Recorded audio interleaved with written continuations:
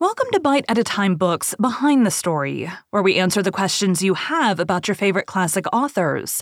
What inspired your favorite author to write their novels? What was going on in the world at the time? Follow along with us as we tell you what was happening in the world while your favorite authors wrote your favorite classics.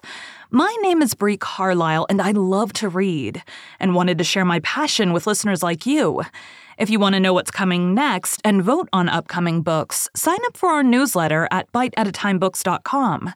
Be sure to follow my show on your favorite podcast platform so you get all the new episodes.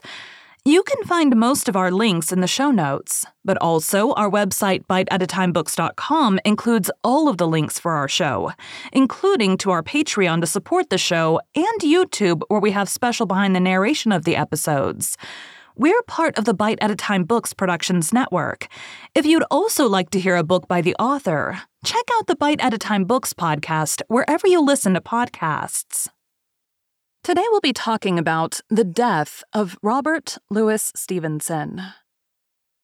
On 3rd December 1894, Stevenson was talking to his wife and straining to open a bottle of wine, when he suddenly exclaimed, "What's that?"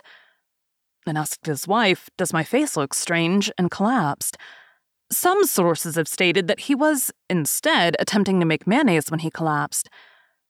He died within a few hours at the age of 44, due to a stroke.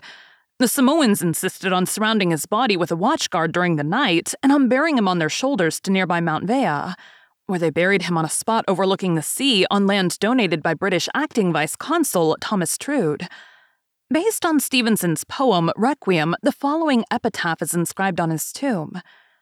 "Under the wide and starry sky, dig the grave and let me lie. Glad did I live and gladly die, and I laid me down with a will. This be the verse you grave for me, here he lies where he longed to be.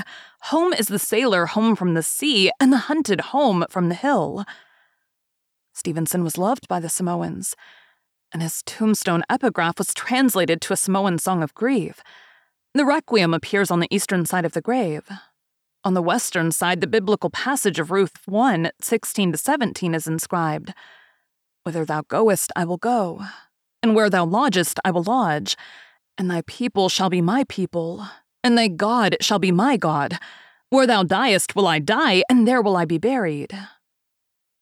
Thank you for joining Bite at a Time Books Behind the Story today, while we answered some of the questions you have about one of your favorite classic authors. Again, my name is Brie Carlisle, and I hope you come back next time when we answer more questions about one of your favorite classic authors. Don't forget to sign up for our newsletter at biteatatimebooks.com. Check out the show notes or our website biteatatimebooks.com for the links for our show.